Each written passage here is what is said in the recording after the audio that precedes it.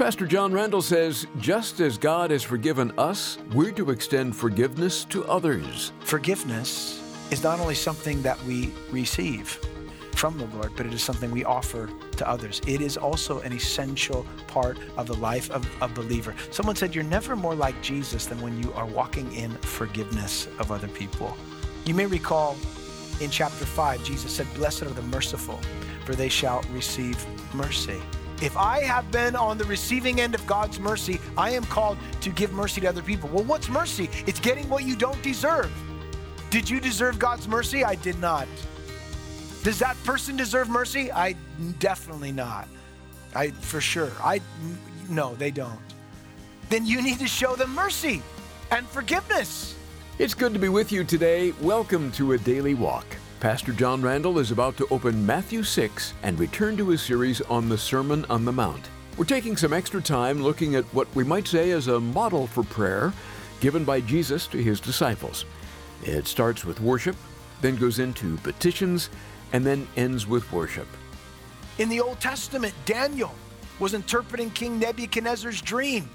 And it says in Daniel chapter 2, verse 44, in those days, the kings, the God of heaven, will set up a kingdom which will never be destroyed, and the kingdom shall not be left to other people. It shall break in pieces and put an end to all these kingdoms, and it shall stand forever. We're talking about the kingdom of God that is coming. That's something that we can anticipate as believers. And imagine that, the kingdom of this world, currently under the sway of the wicked one, the God of this age has blinded the eyes of so many. The devil is behind the kingdom of darkness. But one day, that kingdom will come to an end. It will end. The kingdom of darkness will end. The Bible tells us in Revelation 11:15, the seventh angel sounded, and there were loud voices in heaven saying, listen to this, the kingdoms of this world have become the kingdoms of our Lord and of his Christ, and he shall reign forever and ever. Don't you long for that day?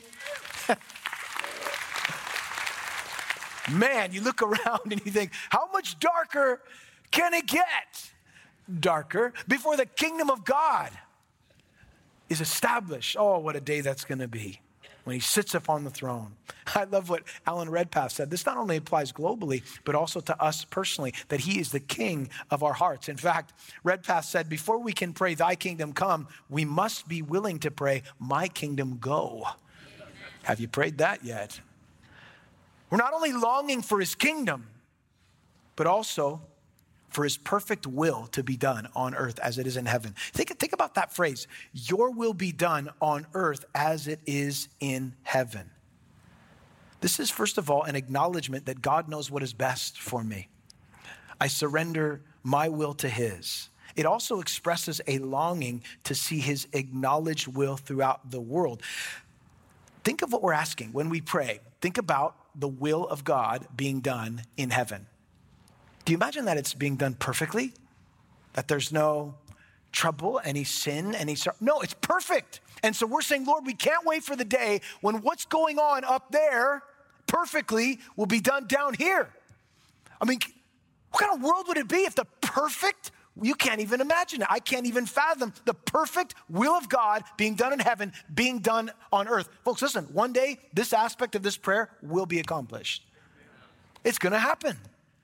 I love what F.B. Meyer said. He said, if only the will of God were done on earth as it is done in heaven, there would be peace between the nations and love and happiness in all our homes. Love would cement the union of all men in a city of blessedness. The fact of the world's present condition is no argument against the beneficence and blessedness of the will of God. It is because men will not do the will of God that things are as they are. And that is the truth. But we pray, God, let your will be done in my life, whatever that is, whatever you want me to do. Lord, like Jesus prayed, not my will, but yours be done. And I'm learning as I continue to walk with the Lord, his will is so much better for me than what I can come up with on my own. Have you submitted your will to the Lord? Are you still trying to do your will? Oh, allow his will to be done in your life. We continue in this model of prayer from God's person, God's plan. How about God's provision? In verse 11, give us this day our daily bread. Now, we read earlier that God knows the things we have need of even before we ask. but in dependence upon him as our provider, we present our needs to him, and he is faithful to provide. Remember the psalmist said in Psalm 23, "The Lord is my shepherd, I shall not want," implying that God provides. In Psalm 37, the psalmist declared, "I have been young, and now I am old, and I have never seen the righteous forsaken, nor the descendants begging for bread." God answers. Paul wrote to the Philippians in chapter 4, verse 19, and he said, "My God shall supply all your needs," not your greeds, your needs, "according to his riches in glory by Christ Jesus." What do you need? Have you presented those needs to the Lord? Have you said, "God, this is a need. Lord, I just want to present this to you." Ask him for daily provision. He is your provider. Depend upon him. He is faithful. God's person, his plan, his provision. How about the need for God's pardon? It says here, "And in addition to our daily needs, forgive us our debts as we forgive our debtors." The word for debts is a word in Scripture that speaks of our sin. When Jesus went to the cross, he died for all our sins. I am forgiven of my sins, past, present, and future. We collectively owed a debt we could not pay, and Jesus paid the debt he did not owe. He paid the price. Thus, when he said from the cross, "It is finished," the words are literally paid in full. Tetelestai, the debt that we owed. It's been paid. That is what has been communicated. And although I have been forgiven, and you have been forgiven if you're a believer, we still fall short, don't we? Even on our best day, we blow it. Even, man, I'm doing really good today. I don't know if I've sinned yet. Maybe. It's early. Even then, I don't think there's a day that goes by that I don't need forgiveness of something. Lord, if I missed something, just forgive me. If I was unaware of it, a thought, an attitude, a response, whatever. There is this dependence on this consistent cleansing and washing and forgiveness. Oh, praise God. The Bible says in 1 John 1:9, if we confess our sins, he is faithful and just to forgive us our sins and to cleanse us from all unrighteousness. He forgives if we confess. Not if we hide it. Not if we kind of keep it in the secret and we don't tell anybody about it. And we just kind of, cover it up. There's no blessing for the person that covers sin or lives in sin, and doesn't confess it to God. You're a miserable person if that's how you're living, especially if you know you're supposed to be right with God. But if you confess it, there is forgiveness. How are we able to be forgiven? The word forgive refers to the act of putting something away. That's what God did at the cross when he put sin away by incarnating himself in humanity in the person of his son, Jesus. He stepped down from his judgment throne, assuming the guilt of man's sin and paying the penalty and satisfying his justice, and then making it possible to offer mercy on the basis of the justice that had been satisfied. And when a sinner accepts the merits of that atoning sacrifice of Jesus, he puts himself within the provision that God made. Our sins were put away at the cross. And now we are welcomed into the benefit of what we believe. I believe that. And by faith, I have been forgiven because of the work of Christ. It is finished. Oh, the Bible says in Psalm 130, verse 4, "If you, Lord, should mark iniquity, oh Lord, who could stand? But there is forgiveness with you, that you may be feared." Paul wrote to the Ephesians in chapter 1, verse 7, and he said, "In him we have redemption through his blood, the forgiveness of sins, according to the riches of his grace." Now that I have been forgiven, now that I have been freed from the bondage of my sin, the debt has been paid, I am also called to forgive.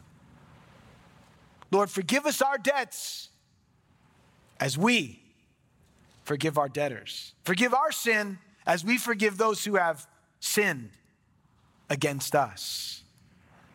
Forgiveness is not only something that we receive from the Lord, but it is something we offer to others. It is also an essential part of the life of a believer. Someone said, "You're never more like Jesus than when you are walking in forgiveness of other people." You may recall in chapter 5, Jesus said, "Blessed are the merciful, for they shall receive mercy." If I have been on the receiving end of God's mercy, I am called to give mercy to other people. Well, what's mercy? It's getting what you don't deserve. Did you deserve God's mercy? I did not. Does that person deserve mercy? I definitely not. For sure. No, they don't.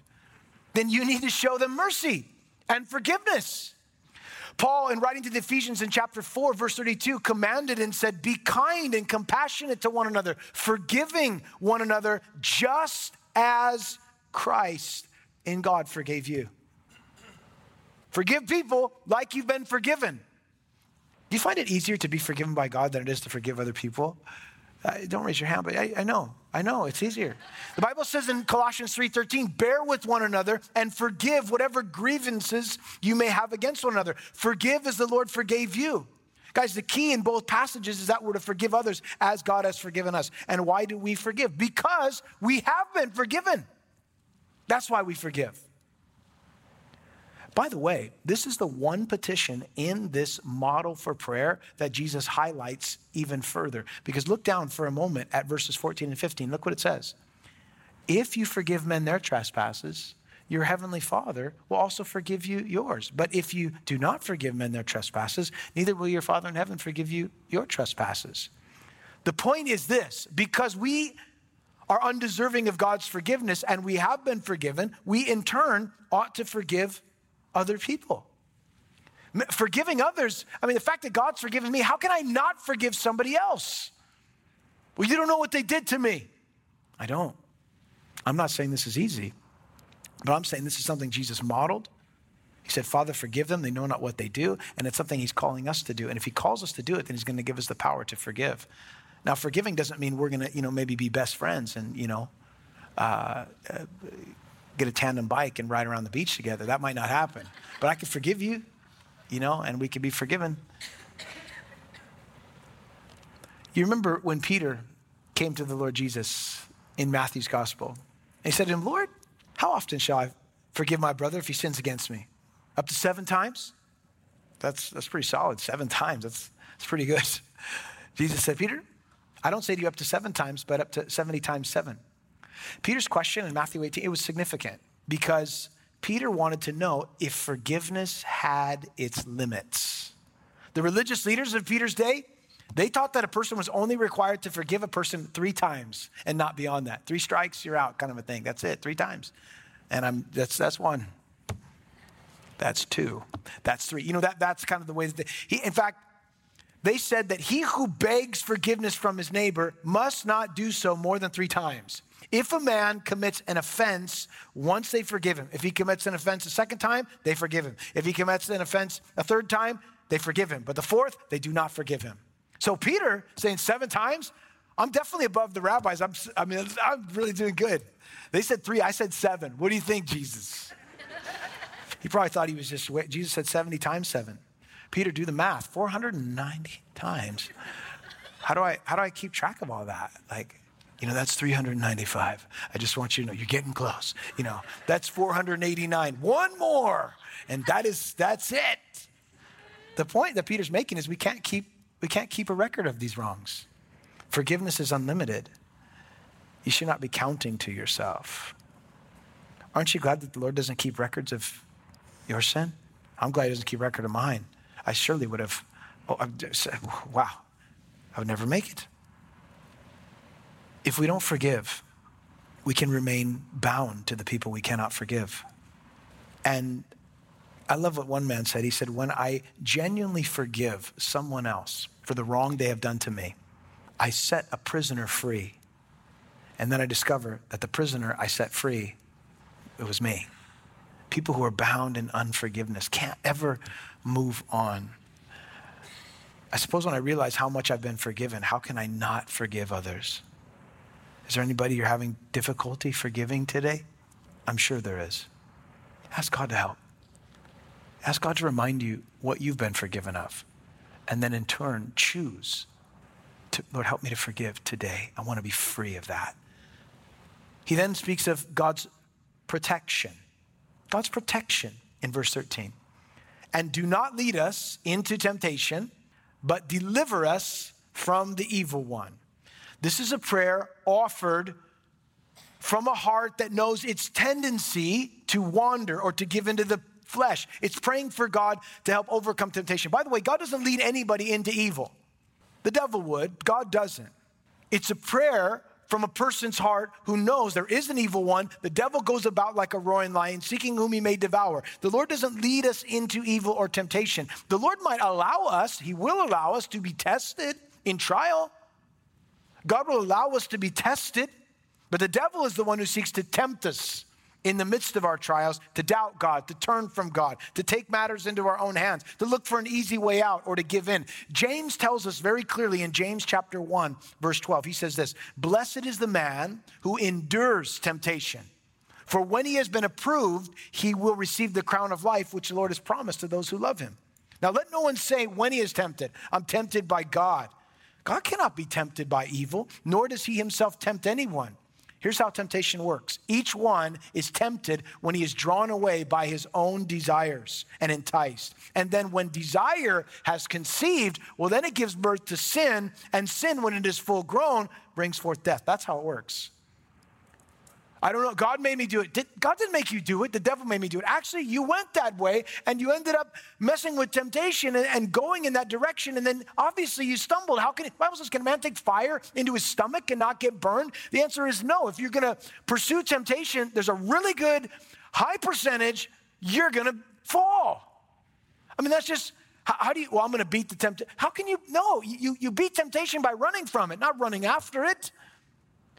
Not pursuing evil, but running from evil. Listen, the Bible says this, 1 Corinthians, make a note of it. If you find yourself being tempted, 1 Corinthians chapter 10, verse 13, it says, "No temptation has overtaken you, except such as is common to man. But God is faithful," listen, "who will not allow you to be tempted beyond what you are able, but with the temptation will also make the way of escape, so that you may be able to bear it."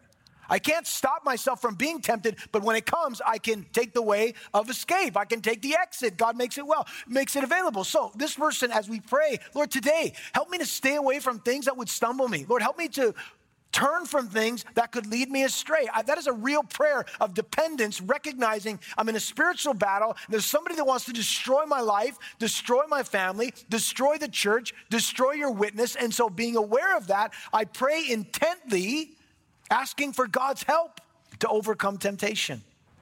And it is possible through the power of the Holy Spirit. But you have to run from it. Ask Joseph, he ran. You remember? Genesis, ran from temptation. Day after day after day. He wouldn't give in. How do we overcome temptation? We overcome temptation through the power of the Spirit and through the Word of God. Jesus, when he was tempted by the devil himself, said, "It is written. It is written. It is written." We use God's word. Finally, we see God's power in verse 13. "For yours is the kingdom and the power and the glory forever. Amen." This prayer began with worship, a recognition of God. Hallowed be your name. There is this, I come into his presence. There's this reverential awe for the power and the person of God, who he is. And that prayer then moved from God's person, recognizing who he is, to God's purpose or God's plan, his kingdom coming, his will being done in my life on earth as it is in heaven. It then moved to this petition for God's provision. God, you know what I need, but I present my needs to you. I depend upon you. You're my provider.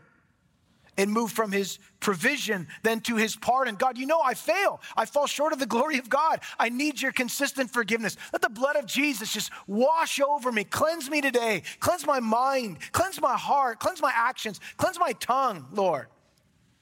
Forgive me, God. And he does. His pardon. And then his protection. Lord, you know that I'm prone to stumble, prone to wander.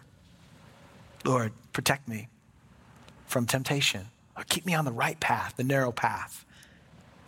And Lord, all this is made possible through your power. Lord, the glory, all of it belongs to you. Folks, listen, this right here is a good, the best model for prayer. These elements mentioned here should be included in are praying. That's what this was for. Lord, teach us to pray. All right, here you go. Here's a template. Use these things in your prayer time, and you'll find that it is effective. Folks, I want to encourage you. Prayer, sometimes we think of prayer as if there are different ways in which we can pray, times in which we can pray. I think it is important to have personal, private prayer. Jesus mentioned that. But I also think it's important to continually be in prayer. Paul said, pray without ceasing. Don't stop praying. It's like having a conversation with the Lord and then just continuing that conversation. I can pray in my car. I can pray at the office. I can pray in my mind. I can pray out loud. I can pray anytime I want, all the time. I can have this consistent conversation with God. But I want to ask you, I think if there's one area in which all of us can improve, and I include myself in this, it would be in this area of the prayer life. For sure, every believer can continue to grow in the area and cultivate a life of prayer. As a younger pastor, I remember reading books on prayer, on how to pray. And these books were volumes. And I thought, my goodness, have I ever prayed? I wondered, because these were like, and then I had to get the smaller books, but these were like, if you ever read anything on prayer by E.M. Bounds, have you ever heard that name? Old guy. E.M. Bounds. His stuff on prayer is like, wow, I'm so weak in prayer. And I just think, God's saying, just pray. Pray with the faith of a child. You don't have to be so eloquent. You don't have to pray in the old King James. You don't have to be, just pray. Just talk to me. I hear you. I'll respond to you. I'll listen. Call upon me, the Lord said, and I will answer you. And I will show you great and mighty things which you do not know. Thank you, Lord, for that. May God help us to be a people, a church, families of prayer. Amen? How about we pray together? Thank you, Lord. Heavenly Father, we do thank you today that you hear us when we pray. Lord, that our words aren't simply going into the atmosphere, but Lord, they come in before the throne, and that throne is a throne of grace. Lord, your word tells us that our prayers are like incense before you, before the throne, offered up, fragrant, Lord. Father, prayer, it's not just us monologuing what we want or need, but Lord, it's also dialoguing, listening to what you want to say and impart. Lord, with the disciples, we say, Lord, teach us to pray this week. Help us to cultivate that life of prayer, whether we're walking or sitting or before we go to sleep at night or when we wake up. Help us to be a people of prayer. Lord, you told us in your word, if my people who are called by my name will humble themselves, turn from their wicked ways, seek my face and pray, then I'll hear. Lord, a lot of times we do a lot of shouting, but Lord, you want us to do a lot of praying, interceding. So Lord, help us to be people of prayer. We love you. We thank you in Jesus' name. Offering hope and encouragement for your daily walk, that is Pastor John Randall. And this is A Daily Walk. You can order a CD copy of this message by calling 877-242-0828. You can also listen to our recent programs on our website at adailywalk.org. We also offer John's teachings by podcast, and we have an app too. To get our app, do a search for Calvary South OC. I should also mention John is on Twitter and Instagram. You can start following him on Twitter at PJRandall7 and on Instagram at John P. Randall. With all that's been going on in the Middle East and Israel, many are inquiring about end times Bible prophecy. And we want to get a good book into your hands on this subject from our friend Barry Stagner. It's The Time of the Signs, a chronology of Earth's final events. When the disciples asked Jesus how to anticipate his return, he gave them an incredible answer that we stand to benefit from. They asked him about the signs of his coming and the end times. What should they expect to take place? In The Time of the Signs, Barry Stagner explores the events that will precede Jesus' return. We'll send it to you for the special price of $12. Call us at 877-242-0828 or go online to adailywalk.org. Thank you for your prayerful and financial support of A Daily Walk. It really is having an impact. With your help, we're able to reach thousands with the truth and love of Christ at a time they really need to hear it. If you'd like to donate to the ministry, please go to adailywalk.org or call us at 877 242-0828. And you know, we are very grateful to the Lord when we hear back from our listeners. Write to Pastor John today by email at adailywalk@gmail.com. He loves to read listener letters and emails. Let him know what's going on in your life and how we can pray for you at adailywalk@gmail.com. Maybe you're one of our new listeners. Let us know what you think of A Daily Walk when you write to us at adailywalk@gmail.com. Well, that'll do it for this edition of A Daily Walk with Pastor John Randall. May God richly bless you and strengthen you in your daily walk.